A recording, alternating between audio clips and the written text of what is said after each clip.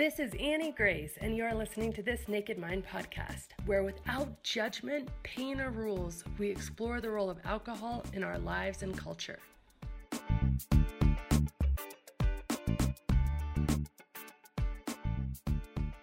This episode is sponsored by The Path, the coach-guided membership designed to help you make alcohol small and relevant in your life by removing your true desire to grab that next drink. Our science-based, compassion-led program allows you not only to shift your behavior and your relationship around alcohol, but more importantly, uncover and reprogram your subconscious conditioning and neural connections that have been keeping you stuck for years. With daily live breakthrough coaching, an intimate and supportive community, regular peer-to-peer connection calls, and a complete vault of resources, this is where your path to total freedom and effortless enjoyment of your new way of life begins. Join us at nakedmindpath.com. Hello, everybody. My name's Scott Pinyard. I'm the head coach at This Naked Mind, and I am back with another episode of Coaching Questions and another fantastic coach. It's Emily Paulson. How's it going, Emily? Doing well. How are you, Scott? I'm really good. So, Emily, you specialize in mommy wine culture. Moms who think wine memes are funny and wear shirts that say, "I drink because you cry." Tell me a little bit. I'm very fascinated by this mommy wine culture thing. So tell me a little bit about it. I want to hear more. Yeah. So, it's all meant as a funny joke, that the idea that, parenting's hard and we need something to get through it. And it's sort of this message of solidarity. But where I find it problematic is there was a very long period of time for me personally, when I saw that there was a problem with my drinking, and I used those messages, those jokes, those memes, as a way to justify my continued use. And so I think while meant as a funny joke, I think there are funnier jokes that we can make, not about an addictive substance. I agree with that. And it just plays into the whole idea, which is fascinating to me, but the idea of like the cultural stories and ideas we have around alcohol. Because so if you have someone that says, that wears a shirt that says, "I drink because you cry," if you changed the word drink to, use meth, people would be shocked by that, right? I use meth because you cry. And it's funny to me that we have this special carve out for alcohol. Yeah, any other addictive substance, you'd be horrified if you saw the same t-shirt or the same mug, or you made the same joke, even about smoking. Even though smoking is also legal, we don't have the same feeling around it. And I think it's just, the lack of information and informed consent that we have around alcohol. It's like on its own little island for some reason. It really is. I have this theory. It's that we all deep down kind of know this isn't a good thing, but we've just agreed to just not talk about it. Yeah, it's like exactly. This social contract. I don't fully understand it. So when someone comes to work with you, how do you work with them? Is it group? Is it one-on-one? How does it work? So prior to a year ago, I was working one-on-one with clients, and it was typically women whose stories kind of looked like mine, who had this long period of knowing and not knowing what to do, and then finally had some consequences and hit rock bottom and needed some help. And then I started hearing from more women who had never questioned their drinking before, and when the pandemic hit, all of a sudden they were home, they had no boundaries, their stress level was up, and they were drinking more than ever, thinking, "Oh, I thought I was a social drinker. I guess I'm not a social drinker."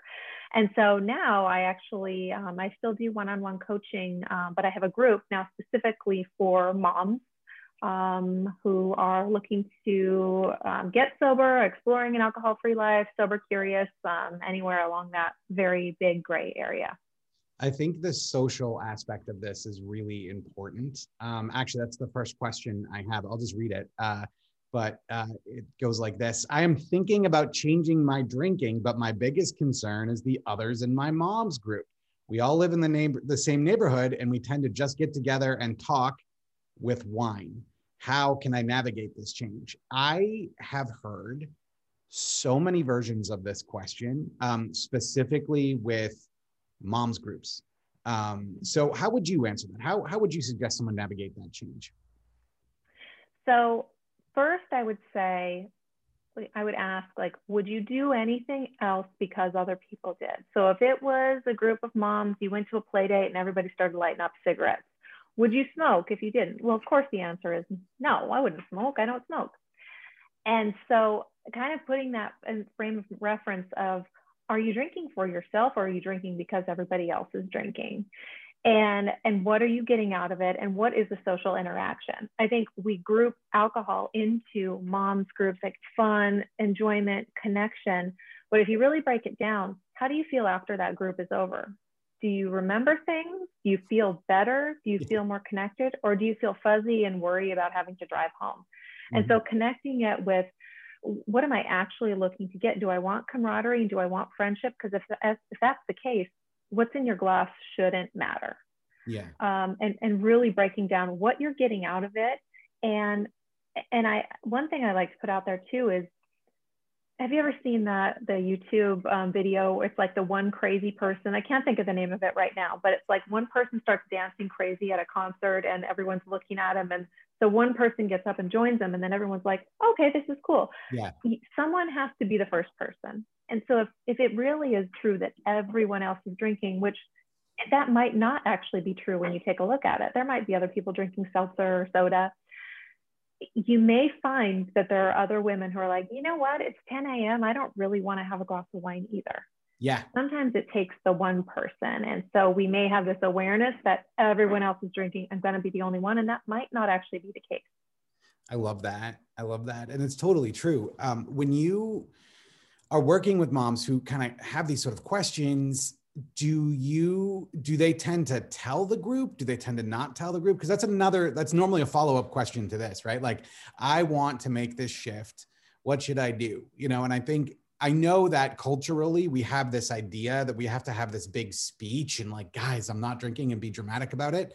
But what do you normally recommend when people ask you that? So I usually, it's a very personal decision, obviously. Like, I always say no is a complete sentence. If someone offers you a glass of wine and you say no, that's all you ever have to say if you want to. But some people really want to crowdsource information and they want to know that they have support. And, I think with moms, one of the most common responses when you say no is, are you pregnant? Right? You've got little kids, like it's a possibility, right? It's like usually the first thing you're asked. And I always say, just delve as much as you want to. Do you need support? Do you need accountability? Or do you just need to set the boundary? And typically, if people are willing to support, you're not drinking for any other reason. Like if you've said before, hey, I'm on a cleanse, or I've got a doctor's appointment tomorrow, or I'm pregnant, these are people who have been your friends before through periods of not drinking. So I think that plays into it too. And if they've been supportive in the past, really, there's no reason why they wouldn't be supportive of any reason you're not drinking. So it's really a personal decision of how much you want to say, how much accountability you need, and whether you want to have the conversation. I love that. And I also one of my favorite lines when I quit drinking was just saying, it wasn't serving me anymore and I'm just taking a break. And so it's not like this big, guys, I've got a problem sort of thing. It's literally just like a statement and then moving on. And so I'm curious too, what your experience has been in working with people, because when this happens, right, you're kind of holding up a mirror. So if this is what happens, a group of moms get together and they drink a bunch of wine together. And then one of them says, you know what, that might've been too much, or I want to take a break, or it's not serving me anymore. In a lot of ways, it's kind of holding up a mirror. So how do you help people navigate that? Because that can feel a little uncomfortable. Absolutely. And I think it's natural. It's natural for us to want to belong, and it's natural for other people to want to belong. And so when you do something that's different, no matter what it is, even if it's good for you, even if it's a positive choice, that's going to reflect on other people, whether we like it or not, or whether they like it or not. And so I think just maintaining, whatever reason you are wanting, being really strong in your resolve, whatever it is, even if you are just taking a break, no one needs to know how long that break is. I think ultimately, anybody who has ever drank before knows that you don't feel as good the next day, that you maybe don't perform at work very well the next day. So if the very obvious reason you give, the reason you give that everyone understands, hey, I have to drive, whatever it is, they understand it. So if there is pushback, to understand that it usually is about the other person. And sometimes it's from the people who are asking those same questions for themselves. Right. So it's not necessarily a bad thing. In fact, in my own experience, I found that the people who asked me the most questions at first, or who were the most perplexed by me stopping drinking, were the ones who have since also stopped drinking. Yep. So it's not necessarily a bad thing. It's not bad, but it can feel uncomfortable. And I think that's the idea. And kind of what you said, no is a complete sentence. Like, you don't need to defend, you know, like, it's your decision. So there's no need to go into this ready to like defend your position or anything like that. That it's really about, hey, this is what I'm doing and here's why. And then if it goes into the conversation, it does. And if it doesn't, whatever, right? And just keep moving on. I think the biggest lesson that I learned from all of this when I went through it is that we always think it's going to be so much more of a big deal than it actually is. It's like imagining it in the future gets us all worked up and anxious, but then you actually do it and you say, someone says you want a glass of wine, you say no, and they're like, oh, all right, you want some water? And like, that's what happens in real life. Yeah. And over time, the less of an issue it is. You know, even if you do have an awkward interaction, like at that first mom's group or that first party or whatever it is, and you're saying no, the next time people don't ask as much, the next time even less. As time goes on, it just kind of becomes a new normal, and people get sick of asking and you get sick of answering. And then it just becomes, once people are drinking their own thing, they really don't care what you're doing. Yes, we'll leave that question there. That's a perfect way to end that. Here's the second question I got. My kids are 12 and 15, definitely at the age where drinking is coming up more and more in their social scene. I quit drinking about 3 years ago, and it's been great for me. I don't want them to experience what I did, so I want to talk to them about it. But I'm concerned as coming off as preachy. What's the best way to approach this conversation to actually help them learn about it as opposed to making it taboo? That's a good one. So the best analogy and I use this one all the time because it's so understandable. You know, your kid's 15 and they have to learn how to drive. You don't hand them a driver's license because they've watched you drive your whole life, right? So I think overall, parents have this idea that kids learn a sense of healthy drinking or responsible drinking or whatever by watching us or by absorbing what we do. So even me as a non-drinker, it would be easy for me to say, well, I don't drink, my kids aren't going to drink. But that's not how it works. Yeah. You have to be taught and you have to learn. And so no matter what, even if you've had a contempt relationship with alcohol, like if it's been difficult or not, like it's something at some point you have to talk about, and a lot earlier than you think. And I know in my own experience, the things that my kids saw that I didn't know they were seeing, gosh, I didn't know. It wasn't until I had those conversations. And so I think it's really important to just talk in a way of, hey, this is what, you know, alcohol is legal when you're 21. It's illegal right now. You're probably going to be in situations where it's offered to you. This is what it can do. Here's information. This is what it did for me. And I think as a parent who has had, you know, a problem or whatever you want to call it, a parent with alcoholism or, you know, whatever language you personally feel comfortable using, or just to say, I'm a sober person because it's a positive health choice. It doesn't really matter. You know, using the language to give them information about what it has done to you. I think the personal experience is huge, and not in a way that, you know, you can't, I think you can do it in a way that's not preachy because it is your own experience. But ultimately it is, they have to be taught the information. They're not just going to absorb it through observation. And they can't apply what they don't know. Yeah. So having the knowledge is the most important thing, and they're going to make their own decisions. They're going to go out there and they're going to have to face it.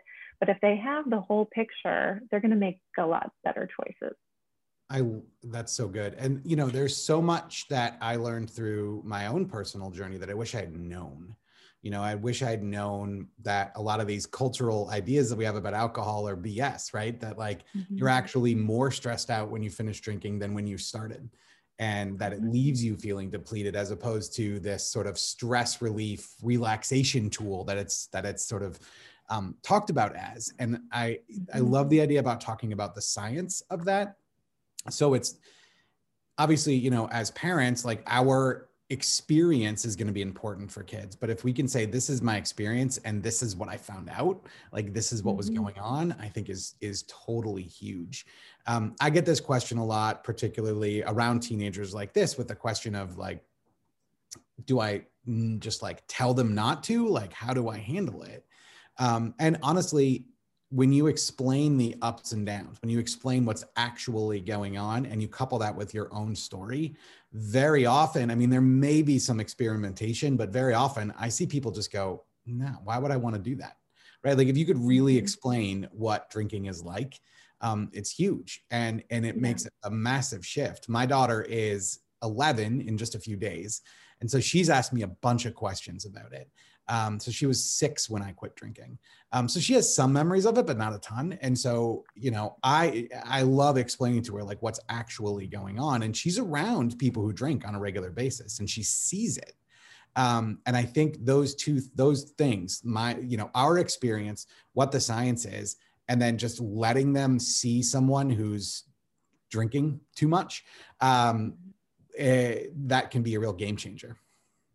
Yeah, absolutely. And I think, again, it's information is not judgmental. Science is not judgmental. Like, here's facts. And to still, you can still have the boundaries that, hey, you know, we don't tolerate drinking in our house. And, you know, you're not allowed to drink. You know, it's a rule of our house. You're not allowed to drink. And it's also illegal. But there has to be more talking than just about don't do it. And I don't want to hear about it if you do. Like there has to be some information there or they can't make good choices. I always make it very clear that it's her choice. I mean, her friends aren't talking about it yet. I think she just talks about it because she knows what I do for a living. But I always try to make it really clear, like that at some point, and I don't always say when you're 21, because I know, I mean, that's just not what happens. But at some point, you're going to be faced with this decision, and that decision is completely yours. That I have found is really huge in giving them agency so that they can say, all right, well, thanks for telling me all of this. And I'll take that in consideration, you know, when I'm at that party or, you know, whatever that turns out to be. Yep. Awesome. Let's go on to question number 3. Here it is. The main reason I drink is stress. I feel like so much revolves around me and my mommy role. By the way, side note, I had a lot of questions about moms and drinking, so it was easy to find some. I feel like so much revolves around me and my mommy role. At this point, I feel like the glass of wine is the only thing that's getting me through the day. If I let this go, and I think I really need to, how can I handle all of the things that are thrown at me? This one is one of the most common. You know, how do I handle, how do I cope, how do I, whatever, this belief of what alcohol is actually doing. And I think once the alcohol is gone, you realize what you're actually capable of, and you realize what alcohol was keeping you from doing. Ultimately, the reason people go to the glass at 5 p.m. or noon or whatever, it starts creeping up when you're home with kids all day, is because we have this idea that it does something for us, and it doesn't mean it's real. It doesn't mean it's really doing anything for us. So the only way to really find that out is to not do it anymore.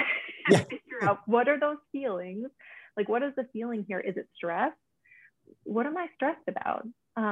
It's easy to grab the glass of wine. It's a lot harder to look in and see, why am I doing this? What is the stress?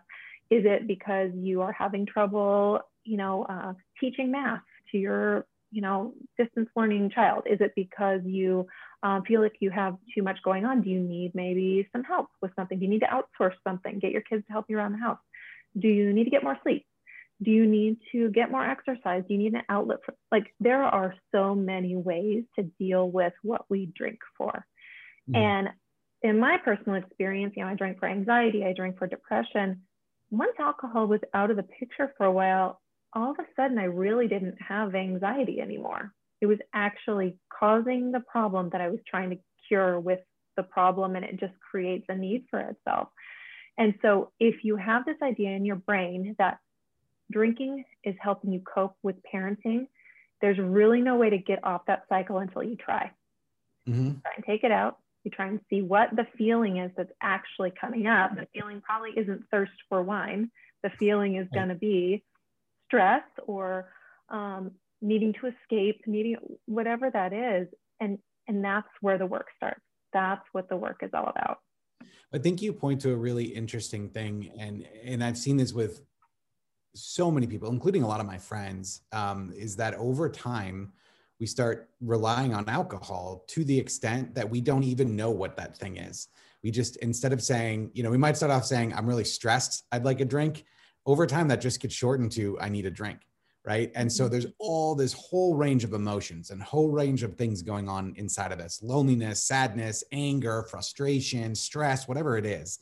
But the answer to all of it becomes, I want to have a drink. And so to your point, you almost have to try it and see what comes up. And actually, especially with something like stress, because that comes up a ton in these conversations, there are so many different ways to deal with it that a trial and error period, when I coach people through this, I'll talk about like, what sounds fun? Like completely unrelated, right? What sounds restful?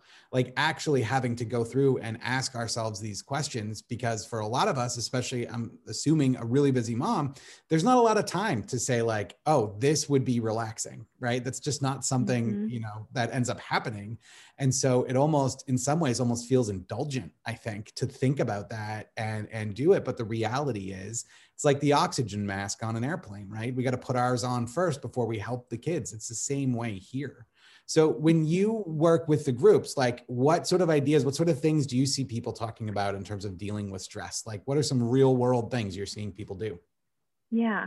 So I think with parenting, and when you're home and you're around your kids all the time, it's kind of this overload. It's so many things coming at you, so much input, and it's overwhelming. And there's this need to like numb out from it, numb from the sound, numb from whatever it is. And there are ways to deal with that. There's ways, turn on music, put in your AirPods, right? But you can also really lean into it. The thing you really want to run the other way from, and looking at, gosh, if I don't grab this glass of wine right now, what can I do? I can actually get in the car and drive my kids to the park, or we can all get on bikes and we can go for a bike ride, or we can go outside and jump on the trampoline, or we can actually sit and watch a movie and I'll actually watch it with them instead of just having my wine over here on the couch, or I can teach the kids how to cook this meal with me or something. Things that sound like a lot of work compared to just pouring a glass of wine, that are actually super productive, that actually give us joy, increase our dopamine, do all those things that we do, we go to this like quick fix. And so looking at like, what can I do? If I don't grab that glass of wine, gosh, it kind of opens the world up to the things I can do. I can stay up and read a book with you without passing out in your bed. I can get through the rest of the night without having to go to the fridge consistently. And asking like, what did I like to do as a kid? And leaning into the chaos, which is the opposite of what you want to do. You really can do so much more when you're not numbing out. Yeah, I love that. And it's interesting too, because I think the thing when people talk about this, so right now we're recording this, it's March of 2021. It's been a long year of us all at home. And I think the thing that people really want to do, or the thought that they have is, I need to get away from this. Right. So you mentioned the noise. Oh my God, the noise. Yes. But just the general chaos and all that's going on, right? Like, I just need to get away from it. But so often what's really available for us in those moments is actual connection, right? So instead of them running around and screaming and then you coming out of your office and yelling at them, ask me how I know, right? You can instead be like, hey, let's do this. One of the things I've done so much of over the last year is play video games with my kids. And I know that kind of, even now I say it sounds a little indulgent. I have amazing conversations. We're sitting there playing Minecraft and we're talking about school and we're doing these things. And it's been an incredible opportunity for connection. And you know what else? the connection helps me feel better when they're screaming and running around the next day, and Absolutely. I think it's interesting when, as parents, we look at this stuff as like, I need to get away from this stuff, where maybe the answer is more of, I need to redirect this stuff. Mm-hmm. Yeah. And we're always looking for a distraction. Mm-hmm. And I think it helps too, when it helps as a parent with your kids to also model that when you are having those feelings, when you are feeling overwhelmed, that you can still find a healthy outlet for that, that you don't have to just go to the phone and start scrolling, or go to, whatever it is, whatever, the glass of wine or whatever, the distraction from the noise.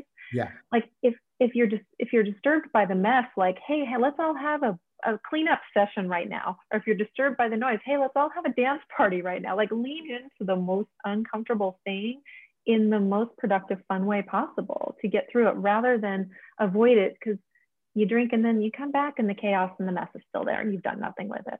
Right. It's not going to go anywhere. Yeah, totally. Awesome. I love that. All right. It's time for a curveball question. Are you ready for that? Okay, I guess. Right. So, Emily, if you could be any Disney villain, who would you be? Oh my gosh. I'll tell you my answer too. I love this. I actually came up with an answer right away for this for me, but. Oh, well, I feel like I've watched so many Disney movies. I'm going to have to narrow that down.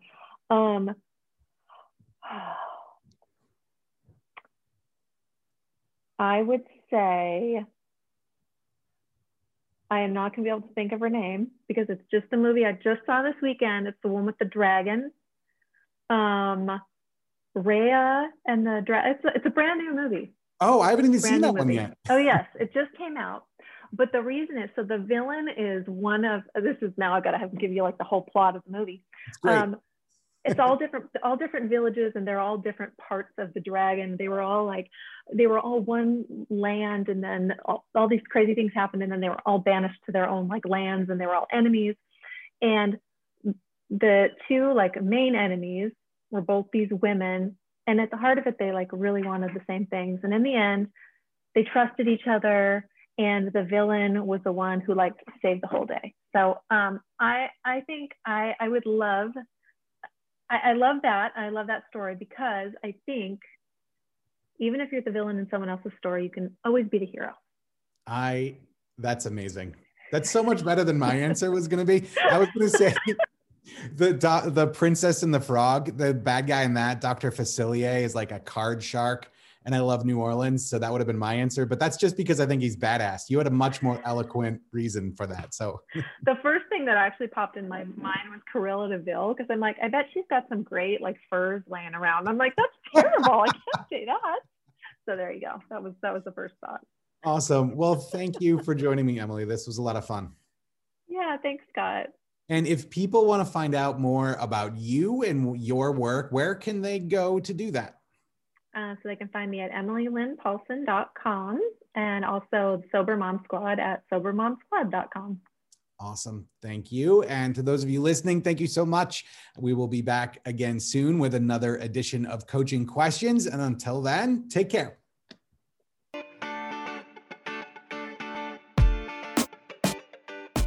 Hey, it's Scott Pinyard, head coach here at This Naked Mind. Are you ready to make instant changes to your drinking? The answer is not in restriction or deprivation, and you don't need more self-control. I am here to tell you that you can break your patterns and habits and finally feel liberated from alcohol. You can return to a life where alcohol is small and irrelevant for you. It's a non-issue. Take it or leave it. Annie has 3 secrets to control your drinking, and she and I are going to teach them all live in a special 3-day free virtual event. Learn the 3 secrets to control your drinking and make changes instantly live with us. Don't miss this amazing event. Learn more and save your spot today at ControlAlcoholLive.com. We can't wait to see you there. And as always, rate, review, and subscribe to this podcast, as it truly helps the message reach somebody who might need to hear it today.